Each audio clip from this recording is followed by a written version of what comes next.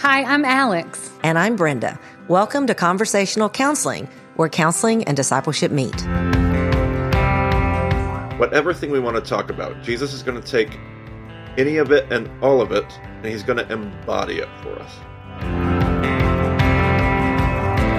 Like, he's the model, he's the thing to imitate, but he's also his life is the interpretation of all this stuff that matters.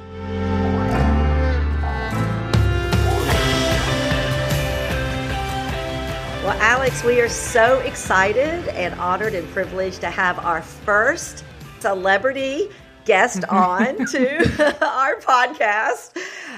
No, seriously, we are so excited to have Marty Solomon join us for this edition of our podcast.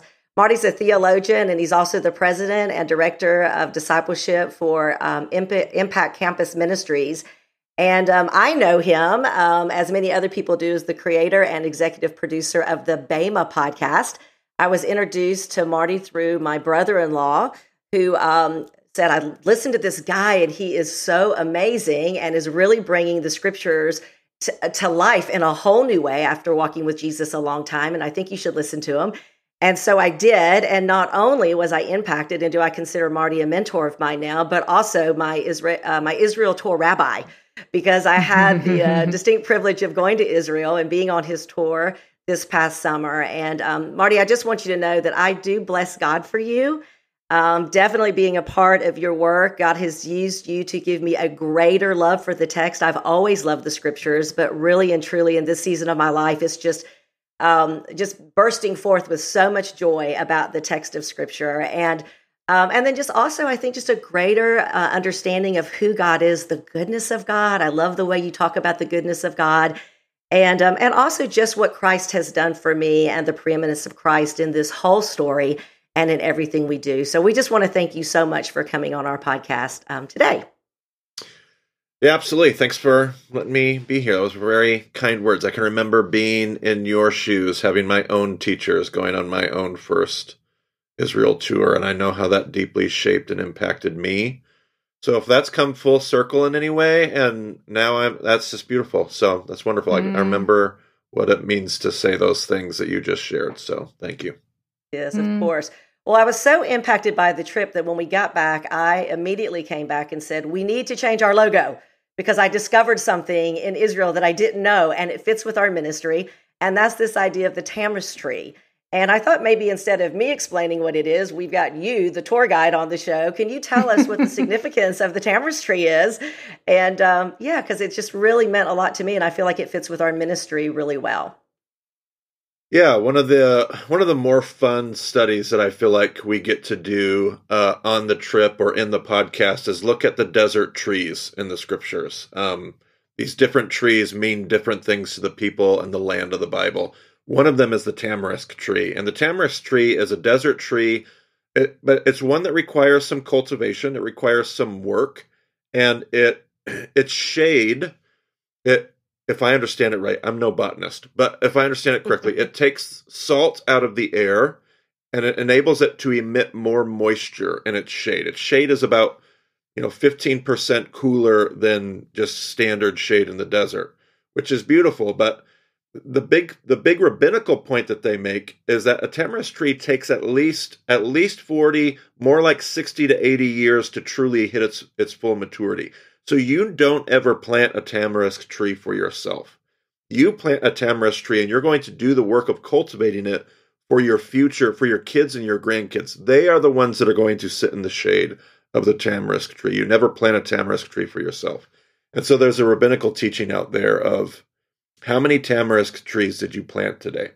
How many things did you do today that have very little impact for you, but are going to have more eternal rings? And there's this obscure little verse in Genesis where we're told that Abraham goes, and I believe it shows up right after he buries Sarah, or right before he buries Sarah, but somewhere in Genesis, and he shows up and it says he plants a tamarisk tree. And it's just this random verse, you read over it, but what you don't pick up is that he's making a statement about what he believes about what God's going to do with his promise. Because if he's going to the work of planting a tamarisk tree, he's saying, I'm going to be here for, my kids are going to be here. My grandkids are going to be here. And it's just a beautiful one of the most beautiful obscure verses in Torah. Yeah, and I just think for our ministry, we're so about, highlighting God's covenant faithfulness, which is the representation of this tree, but also the way God provides shade for us in the desert, and then the way we want to turn around and be shade. And I love the fact that there's more shade in the tamarisk tree, because I think there's a lot of shade out there, but because we have the scriptures and the Holy Spirit and the community of Christ, we just have an opportunity to really provide the best and most shade for people. Yeah, it's beautiful. I love that. So be looking for our new logo. Yeah. It's coming. My introduction to Marty, I think, came through you, Brenda. And I was thinking this morning that for the first several weeks that I listened to Marty, I quoted him so often that I began to call him my rabbi, and everyone rolled their eyes and laughed at me. But I have to tell you, Marty, that the most straight up from your first episode of your first season, you talk about the God who says enough. Is that your first episode? The God who says enough is episode 2. Yeah. 2? Okay. Yep. And I was really wrestling with the Lord about rest. And it is the first time it settled into my being of God created us for rest before the fall.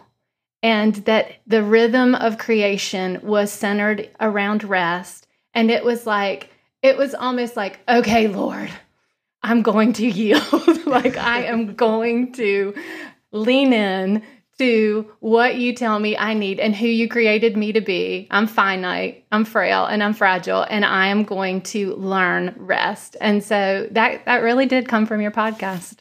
Yeah. No, that's beautiful. It really was a very large theme in my own learning, and where I felt like, it was other teachers that taught me that. It's like, well, if the story starts here, this is an aside. And this kind of helps us understand why in the Jewish story they're so obsessed with Sabbath.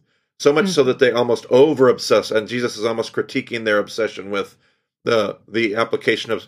But what we miss is we just write off Sabbath, and we completely miss that we overcorrect and miss Sabbath altogether. The reason they're so obsessed with it is this is where the story begins. This is Genesis 1. It's Genesis 2 and 3. Like, the story's trying to insist that if you don't have a fundamental trust in the goodness of creation and your place within it, you're just going to keep operating out of insecurity and fear, and that's just going to keep leading to unbelievably destructive things in your life and the lives of everybody around you. Yeah. And it's pretty central. Yeah. It is a hard and good. It's been a hard and good for me to lean into rest. Yeah. So much of what we talk about here on our podcast, Marty, is equipping people to one another. We want to give people tools. We want to give people frameworks for how to engage just in everyday life on life, personal ministry. And then so much what you do is an intersection with how to see the way that Jesus did this, how to look at the text and ask questions, but also to connect to what Jesus did in his everyday ministry. This kind of feels like a vague question, but what do you see the intersection of Jesus's personal ministry and our everyday personal ministry? Well, Jesus ultimately is going to take everything that matters, whether it's the Bible itself, the truth of the Bible, what God desires for us, the kingdom, whatever thing we want to talk about. Jesus is going to take any of it and all of it, and he's going to embody it for us.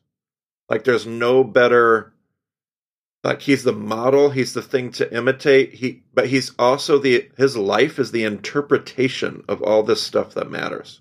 Mm-hmm. So when I'm trying to wrestle with what does God really desire for me, and what does it look like lived out in flesh?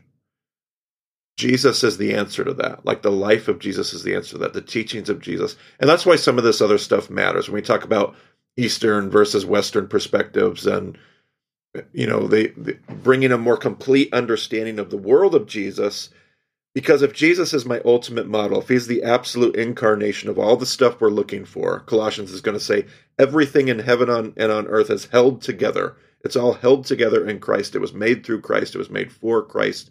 If he's that central, then understanding his rabbinical lessons, understanding his assumptions that he brings, that his audience is, when his audience is making assumptions, understanding that conversation between Jesus and his disciples, between Jesus and his audience, is really key to me getting Jesus right, which is of paramount of importance if he's the incarnation of everything that I'm looking for, if he's the model and the goal and everything that, embodies what I want to be in my own ministry.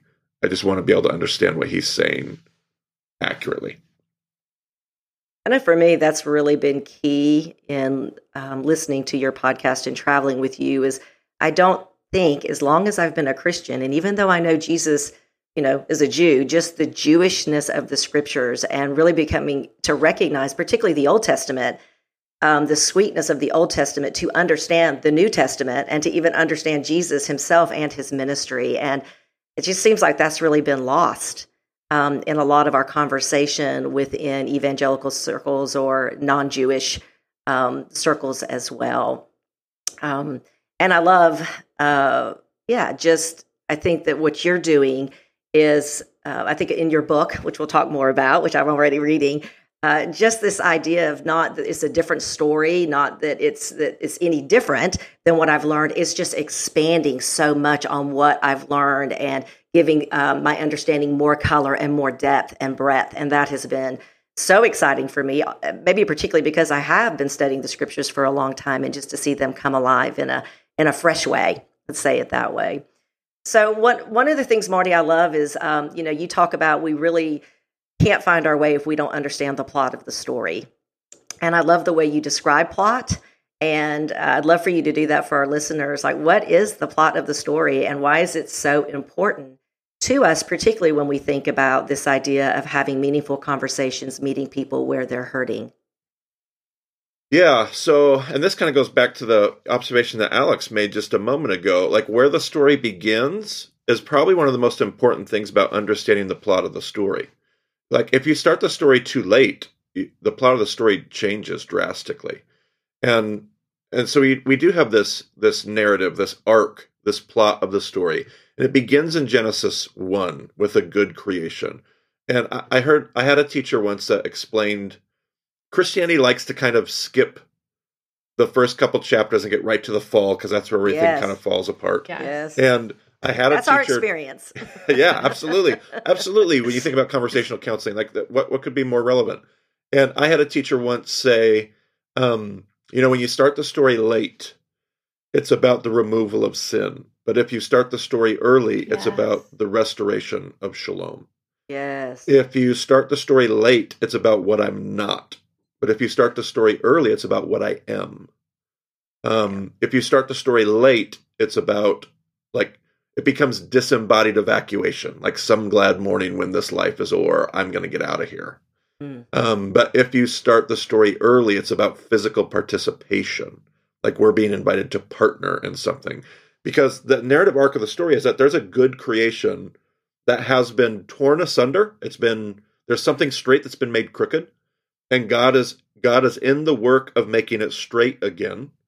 That's what God is doing, and we're swept up. So there's this arc of God restoring this broken world, and for whatever reason, God is looking for partners in that pursuit. And I don't know why God just doesn't do it on his own in the back room. I think it's because there's something redemptive in getting us involved. It wasn't his mess, it's our mess. And I think even as parents, I think we have this understanding of this, like if our kids made a mess of something and we could just fix it, I don't think we as parents just snap our fingers and fix it. I think we bring our children into that process because there's something about their own redemption wrapped up in the, hey, let's go clean this up together. I could just make this go away, but you wouldn't actually be any more redeemed because of that. And so I've wondered if at times that's what God is up to in this restoration work. He's like, let me bring all of you along because this is actually how you get back to the garden, to speak poetically. Like, this is how we're going to get back, is by taking you on the journey to get back there with me. And so those are some of the things about understand. Because if I see that redemptive work as the arc of the story, that just radically changes the place that I find myself in that story as a partner with God, as somebody to contribute, all those things. I just love I love the way this ties together, because I have described counseling in the past as knowing your story well and knowing where you fit in God's story. And that a good counselor is just someone who comes alongside someone and shows them how they fit in God's story by really first orienting to their own story. And I sometimes think in evangelical circles, we get a little uncomfortable with that. Like, what do you mean you have to understand your story? Only God's story matters. But it does matter for us to know our story. It does matter for us to know where we started. It does matter for us to understand particularly how we were created, how the fall has affected us in the particular, because we can't really truly find our place in God's story if we don't understand our own story also. Yeah, I think we undervalue the relational component of this God relationship we have. I think we always make God something, and the desire is beautiful. Like, we're trying to make God something holy and other, and that's true. That's not wrong. But the scriptures also keep talking about God as a groom, and we're his bride, as a father, and we're his children. These are intimate relationships. And like, when you think about those relationships in your own life, of course that other party matters. Of course I want the husband's not the only one. Like, the husband longs for the bride to know who she is and to thrive and to flourish and to have her place. We as parents, we long for our children. We would gladly step into the background, not because we're in the background or because we're less important, but because that other person in the relationship is what we love. And so, of course, God desires that for us. And I think sometimes we miss the really simple things because our theology makes us think that, something else is required. But golly, this stuff is so beautiful. Not easy, just beautiful. Not easy, but simple, but not easy. So, yeah, absolutely. Yeah, I wish I'd had this teaching earlier. I feel like I've spent most of my Christian life starting with Genesis 3 at the fall. I think it would have changed the way I parented. And I remember one of the things that you said, Marty, is just that with every person, if I misquote you at some point, redirect me, but I believe this is what I heard anyhow. Okay, good.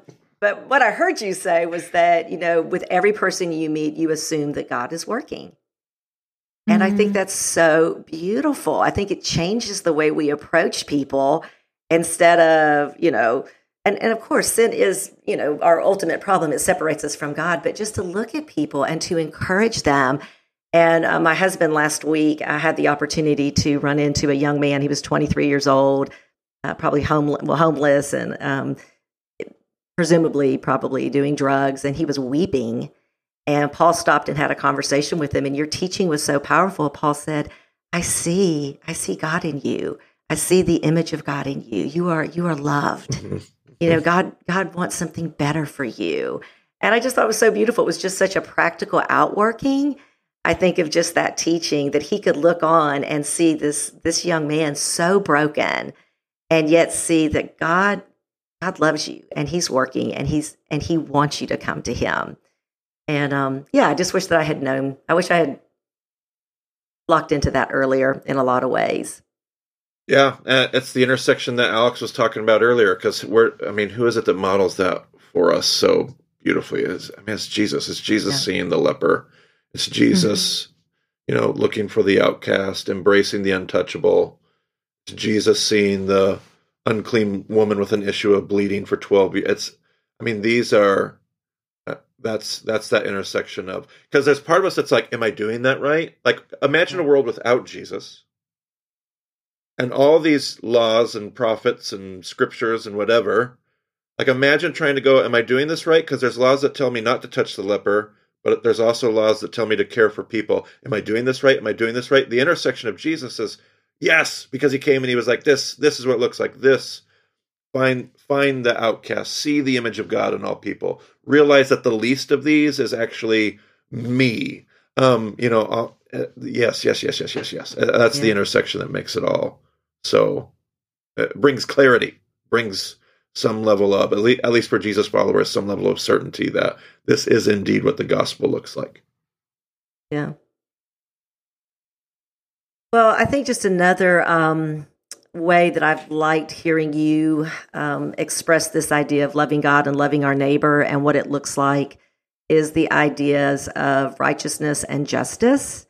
I think the way we tend to think about that are very different than how you teach what they really are. And I think it very much plays into what we're trying to encourage people to know for themselves and to talk to other people about and enter into their lives and their stories. So can you explain a little bit about those concepts?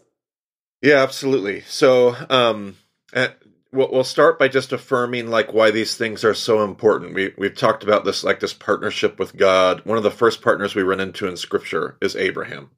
It's in Genesis at chapter 18. Right around the story of the Sodom and Gomorrah. And God shows up, and one of the things that God says to himself about Abraham is, I've got to discuss this with Abraham because, and he says, because. Why has he chosen Abraham? Why are they in this relationship? Why does he have to talk to him? Because he has made his life about righteousness and justice. That is what Abraham walks, and that's what he pursues. And that's why this relationship is so important to Jesus. Or the Psalms that tell us that righteousness and justice are the foundation of God's throne. Those are pretty big statements. So these ideas of righteousness and justice are a pretty big deal. Now, I think we hear the term righteousness and we always think of doing right things. Righteousness, well, that's right living. Mm-hmm. And that's not necessarily incorrect, but it is void of the original context because righteousness, Zedekah in the Hebrew, refers to the state of being in right relationship. The word doesn't speak of things that we do. It speaks of, it's a relational term. And it might not be a relationship between persons. It might be the relationship of, again, something being straight. Righteousness speaks of straightness, of truth, of something being not crooked, but straight and right and true. So the Jews talk about a triangle between God and us and others. There are these relationships. Modern Judaism has made it a square where creation becomes. So there's God and creation and us and others. And all of these are relationships. So there's a relationship between me and God. There's a relationship between me and other people. There's a relationship between me and creation. And all these things, there's a right relationship that's intended.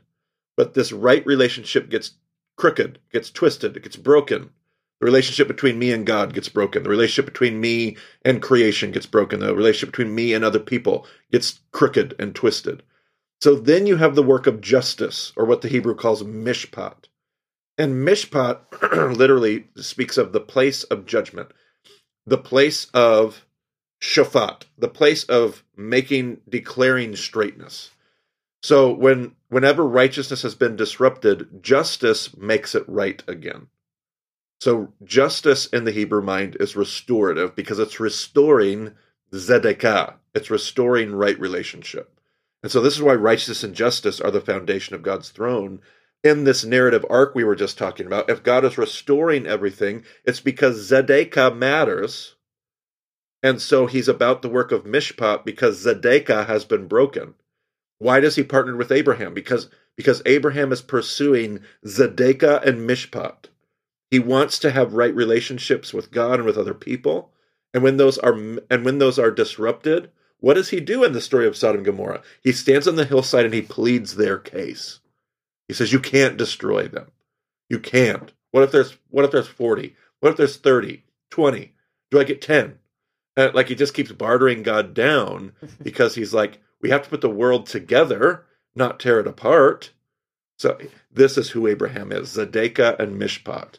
And that's the foundation of God's throne and the foundation of the relationship that he calls us to and what we see modeled in Jesus' ministry as well.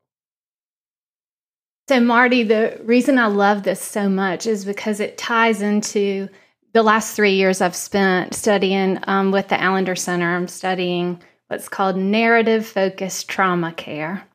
And Dan Allender, part of his entire paradigm of teaching is understanding the widow, the orphan, and the stranger. And so when I hear you talk, it's just like everything is coming together because to partner with God in righteousness and justice means we have to reckon with the widow, the orphan, and the stranger.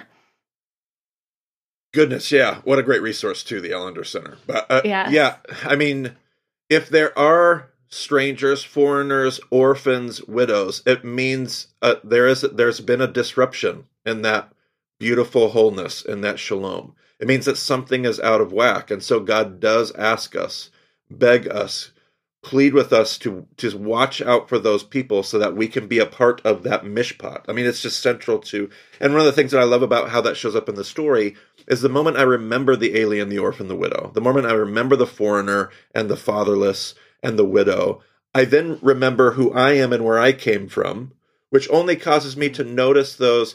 When you start to widen this gap between who I am and who they are, those people. See what Paul did. Sorry, I don't even know if I'm supposed to say Paul's name. What Brenda's husband did with that man the other day is he obliterated the gap between his humanity and this other man's humanity. Because he saw something. See, the more you let that gap widen and widen, the more the Zedekah is broken, the more the injustice. But when you start to break down that gap, all you are is reminded about what's most true about yourself. Mm-hmm. And then you see the beautiful parts about yourself and all those people on the other side of the gap. So this call to remember the marginalized, the oppressed, this call to remember the fatherless, the widow, the foreigner is really like this. Our own redemption and salvation gets wrapped up in it. Because it's this built-in reminder about who we are at our core as well.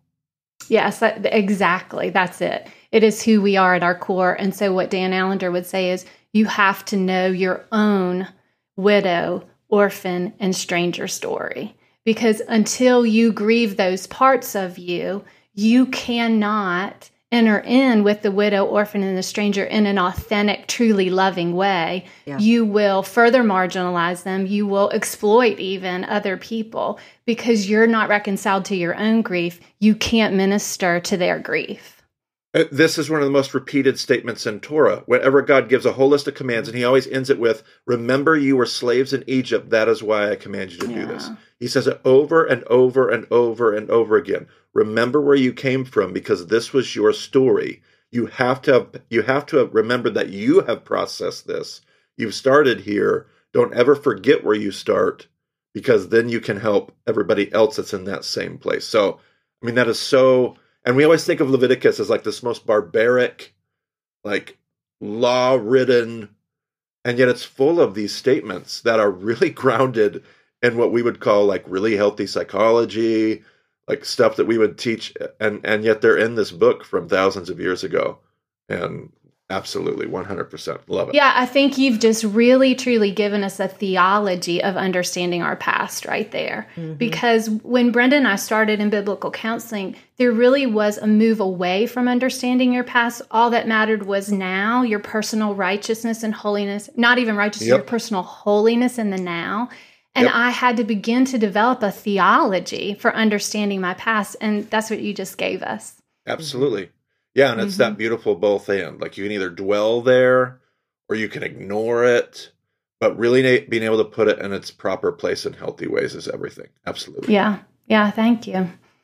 Yeah, I want to also go back to the story about Paul that was so just sweet to me, this whole idea of remembering, because of course Paul was moved to compassion and he went on to help this young man in some ways at a cost to himself. But every time he's repeated the story and he's told me and told our children, he has just gotten so teary-eyed, right? And has just been so moved. And it's exactly what you're saying. I think there is such a sense of having compassion for the young man, but also seeing humanity and understanding his own neediness and the love of God for him in Christ. Like, what has God done for me and in Christ? So that's beautiful. Thank you so much. Well, I've heard you talk about 4 vital pillars of the faith. And I thought this would be I just love how you talk about all of these. And so I wanted to spend some time because you clearly, the first one is the text. You have a love for the text. And I'd love to hear in your words why the text is so vital for the faith. Yeah, you could probably talk about it a few different ways, but I think the reason why text, and I love to start there, is because text is where the power is going to lie.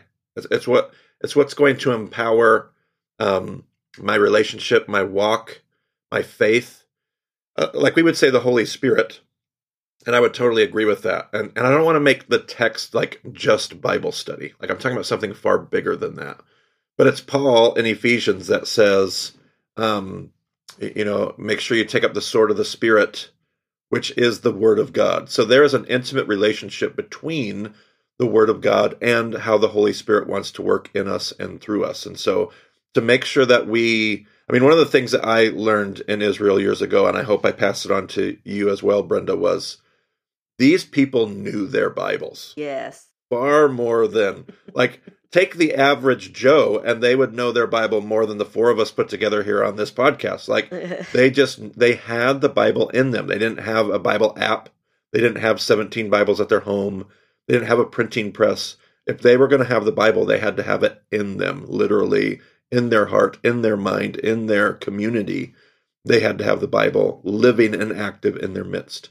And what that did was it set, so if God's word never returns void, which is Isaiah chapter 55, if my word goes, not my word, but God says in Isaiah, if my word goes forth from my mouth, it does not return to me empty. It always accomplishes the purpose and the desire for which I sent it. If that's true, then having God's word in us is going to be the thing that empowers. It turns the Holy Spirit loose to work in our lives, to have the text come out of us, to send, and it'll never be our power.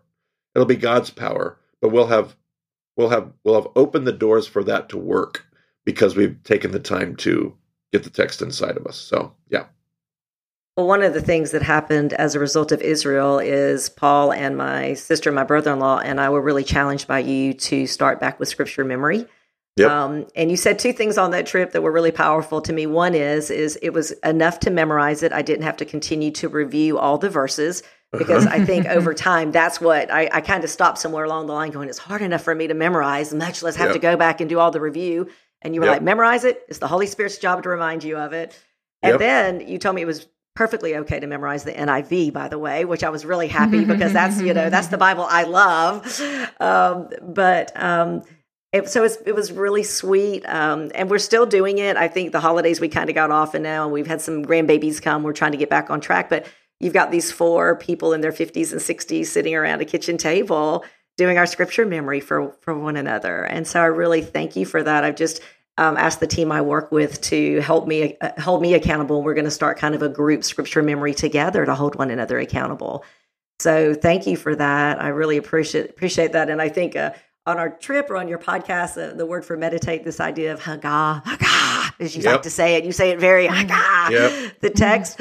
But just this idea of meditating on the text and really digesting it, ingesting it. It's just been so good. And I just appreciate your influence there. And if we're going to trust the story, I think it's one of the things you say in episode 1. It was one of the takeaways is trust the story. You can't trust a story you don't know. And you can't trust a person you don't know. And the story is about the person of Jesus. And that actually became something a lot of my friends and I would say as we would be talking about our problems, we'd be like, trust the story. Are we trusting the story? And that just kind of became a way to encourage one another. And just a reminder, like there's a story here that can be trusted. Yep, absolutely. Yep. And did you want me to go through those other 3 pillars? Yes. Let's talk about radical community. Community is a big thing that Alex and I talk about. And in fact, we would say that as men and women come to us, one of the biggest issues we see is that people are isolated. They're not in community. Even if they're reading their Bibles and praying, they are not connected to authentic community. And we call the Holy Spirit, the Word of God, and the body of Christ our superpowers. Yep. And so you basically cut off 1/3 of your superpowers, and that is really key. So tell us what radical community means to you. Yeah, of these four pillars, the first one is text. The second one is that you can't do that in a vacuum. Like you have to do that in the midst of relationships. And the relationships that we see in the New Testament community aren't just friendships. They're not just, but this is radical fellowship with people you don't agree with. That's what gave the New Testament community its power. That's where their gospel had teeth, was because you had a person on two opposite ends of a socio-political spectrum, or two different tribes and camps of paradigms how to see the world, and yet they were coming together to break bread, and this identity in Christ transcended these other tribal, vocational identities. Paul says there's no Jew nor Greek, slave nor free, male nor female. This is all throughout Paul's writings. It's all throughout the gospel. It's Jesus' prayer for unity in John 17. If we have this radical fellowship amongst our diversity, that's how the world is going to know that this is really, truly God. And I think so often we try to pursue uniformity rather than unity. Unity assumes diversity, or it's not unity at all, it's uniformity. And that's the antithesis of unity. So unity is having this fellowship despite the diversity that is amongst us. And it transcends that. It protects the diversity. It doesn't try to wipe it away or obliterate it. It actually honors the diversity and transcends it to make, that's the gospel-centered community. So when we say radical fellowship, that's, my earliest years, my students came out of my ministry thinking friendships. I need friendships, which is true. Like loneliness just kills us, but like literally. But I was talking about something even beyond just friendships and intimate relationships, but radical fellowship with people that see the world differently than I do. The sharpening that needs to take place. Yeah. We love to live in our echo chambers for sure and be comfortable there. Well, what about your idea of discipleship? Because that's the third pillar. Yep. Discipleship was, and I've had the hardest time trying to apply discipleship in our world, because I came out of my first trips and I was just like, I was a little overdone on this. I was a little overzealous, and there's space to be a little overzealous. But what I saw in the rabbinical world was discipleship was an all day, every day, 24/7, 365 days a week. You dropped your nets and you left with Jesus, and we don't know if they went home for the next 3 years. Like they gave everything to follow a rabbi, to do everything that Jesus did. That was discipleship. Discipleship was not 7 a.m. at Starbucks on Thursday morning. Not that that's a bad thing. I wouldn't want us to stop meeting at Starbucks on Thursday mornings at 7 a.m. But that's what we always called discipleship growing up. And we would meet together and we would tell each other to study their Bibles, and we would ask each other their prayer requests, which is beautiful. It's beautiful. I don't want to stop doing that. But discipleship was like, come follow me. Let's do life together. Let's eat together. Let's walk together. Let's travel together.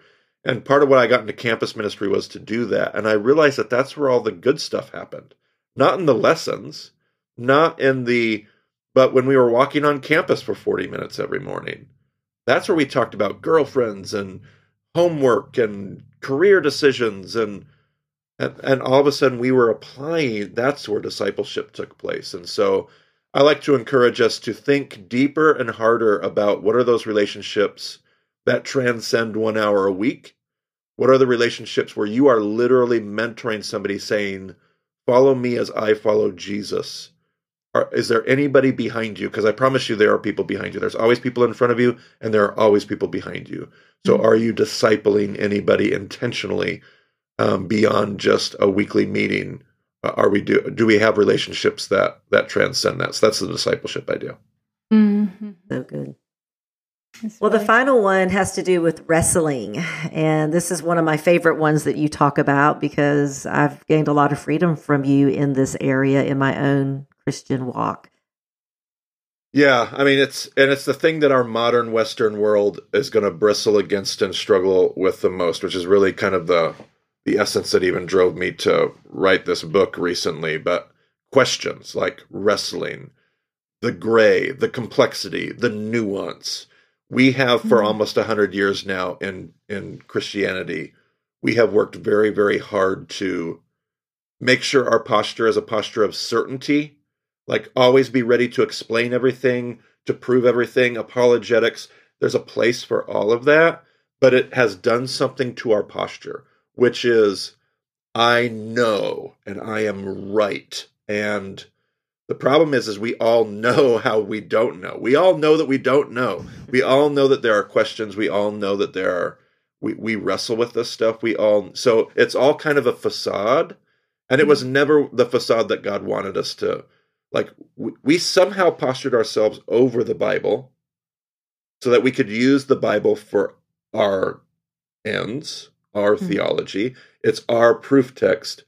The Bible was never intended to be our proof text. The Bible was always the thing that God wanted to use to shape us, to transform us, to provoke us, to, whenever we open the book, God is using the book to do something to us. We are not using the book to do something to others. And that posture. So I love the pillar of wrestling because it reminds me of where I sit in this hierarchy of transformation. I am just one other person that's being changed by the grace of God. I want to invite other people into that space.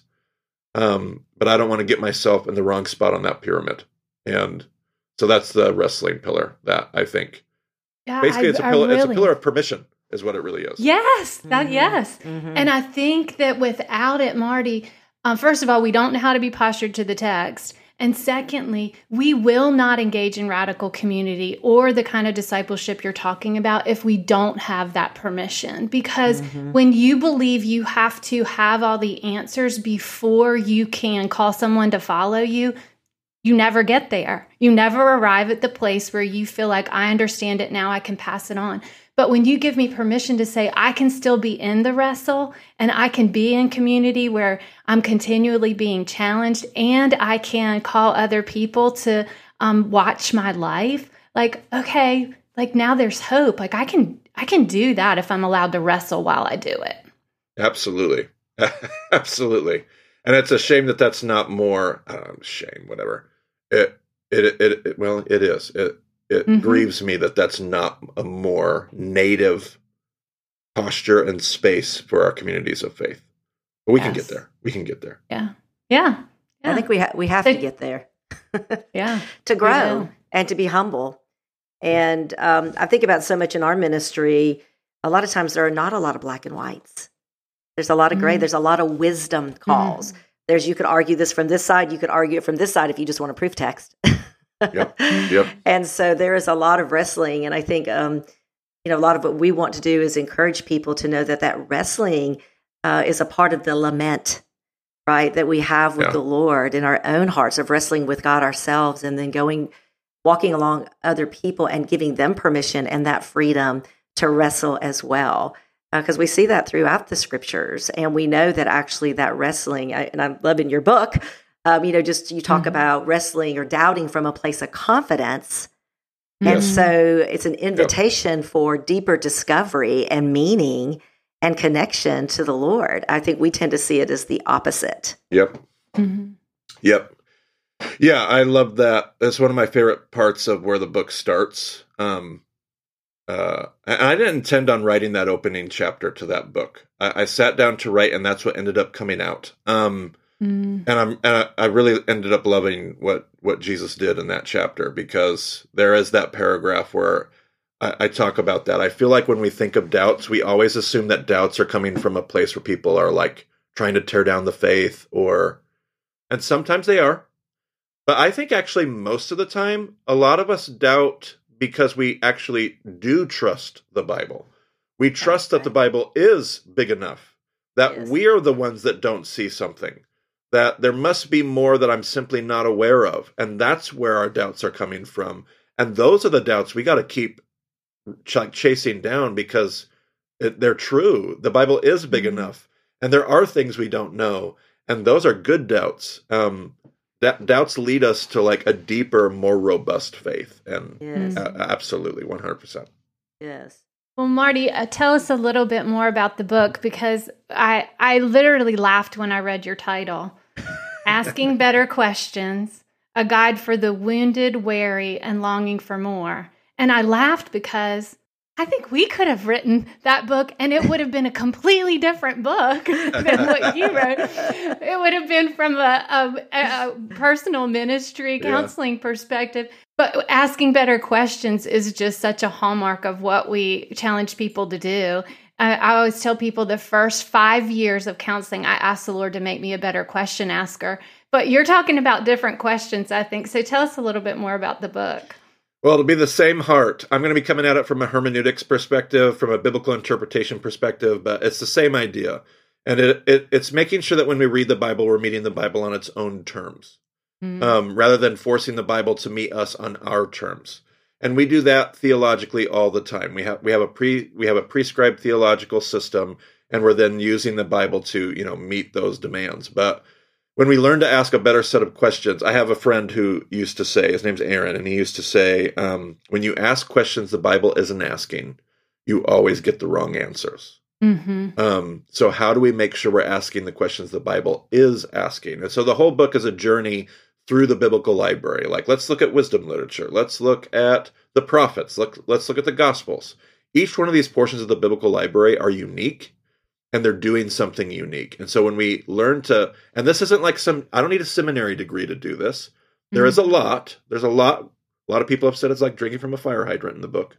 But they're also not difficult, and they don't require it's just learning how to have a new conversation and ask those new questions. And then all of a sudden I'm meeting the Bible on its terms, because I'm reading the gospel not for what I want the gospel to do, but I'm meeting the gospel with what Matthew is trying to do in his gospel. I'm reading Amos, the prophet Amos, on Amos's terms, making sure I'm hearing the question that Amos is asking and therefore wrestling with the right answer. I'm reading Leviticus on Leviticus's terms. It's probably a horrible example to use, but you get the idea. Like, to meet the Bible on its terms, ask the questions it's asking, and a basic idea, far more difficult than we might imagine, but it can be done. I promise. Because I'm really not that big of an expert. Like, for all the celebrity talk you guys opened up this podcast with, I'm just the Robin Hood of theology, stealing from the theologically rich to give to the theologically poor. Because you can't quote me in a paper. So if I can point people to all the folks that you can quote in a paper, we're in good shape. But I can quote you to a lot of people, and I have. Me too. Well, let me just say that I got my copy last week. I'm already 4 chapters in. Marty, it is incredibly accessible. It's digestible to read. It is a lot, but it is simple. If I could say that it's not, I'm reading it, not feeling like I have a headache at the end. I'm like, oh, that's so good. That's so good. That's so good. I'm underlining every other page. I'm just, got my little highlighter out and underlining. Paul and I are sharing this book, and he is not going to want to read it after I get done. He'll probably need to buy his own copy. Shucks. Another copy? Darn. That's right. But I love you've got so many rich analogies. And I have to say, having studied the Bible and been through precepts and been in a tradition where there's a very high view of Scripture and all of that, there has just been a lot for me to learn about the understanding of how to approach the Scriptures. And I think this book, coupled with your podcast, would really be like, if somebody wants to be schooled here, get the book, listen to the podcast, because they're going to, I think, just get more of the practice. Because basically what you do in your podcast, you use the tools of this book. Yes. And you're using these tools to expound. And I think once you see how it's done, it's like, wow, that is powerful and so good. So, we really want to recommend that our listeners go to a streaming service and download BEMA, BEMA podcast, and go buy the book, Asking Better Questions of the Bible, a guide for the wounded, weary, and longing for more. And Marty, they can also find you at martysolomon.com as well.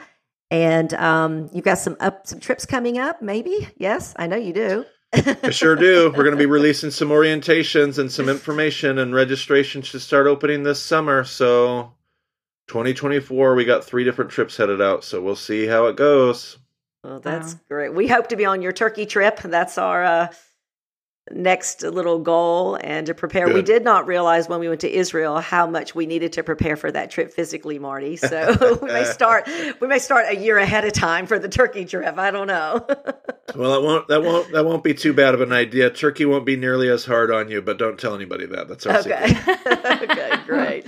Well, Marty, it has been such a joy having you. Thank you so much for just gracing us with your time and your knowledge and your passion and zeal. And I love you talk about chutzpah in the podcast, and that God loves to partner with people with chutzpah. And you definitely are one of those people, just getting to know with you and walk with you, that has that. How would you describe chutzpah? I know. I now see why you just passed that on to me. Yeah. It's the guts. It's the fire. Yes, the fire and the guts. Exactly. There are other things we can say, but we don't. There. Exactly. We won't say that. So thank you for your passion and your guts. Thank you, Marty. And again, we thank God for you, and God bless your ministry. And we hope to connect with you again. Absolutely, you guys. It's been a joy being here, and just thanks for the time. For visuals and discussion questions for this podcast, sign up at knownministries.org. Because we learn better together, we'd love for you to share this podcast with others and gather to discuss it. If you take a moment to like, follow, subscribe, and rate this podcast, it'll help tremendously. We'd love to connect on social at Known Ministries.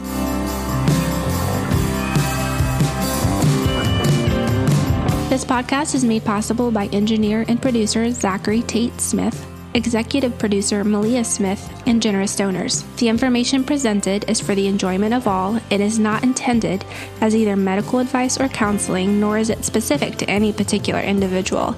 It is not intended to replace counseling, medical care, or professional advice. Please contact 911 if you're having an emergency.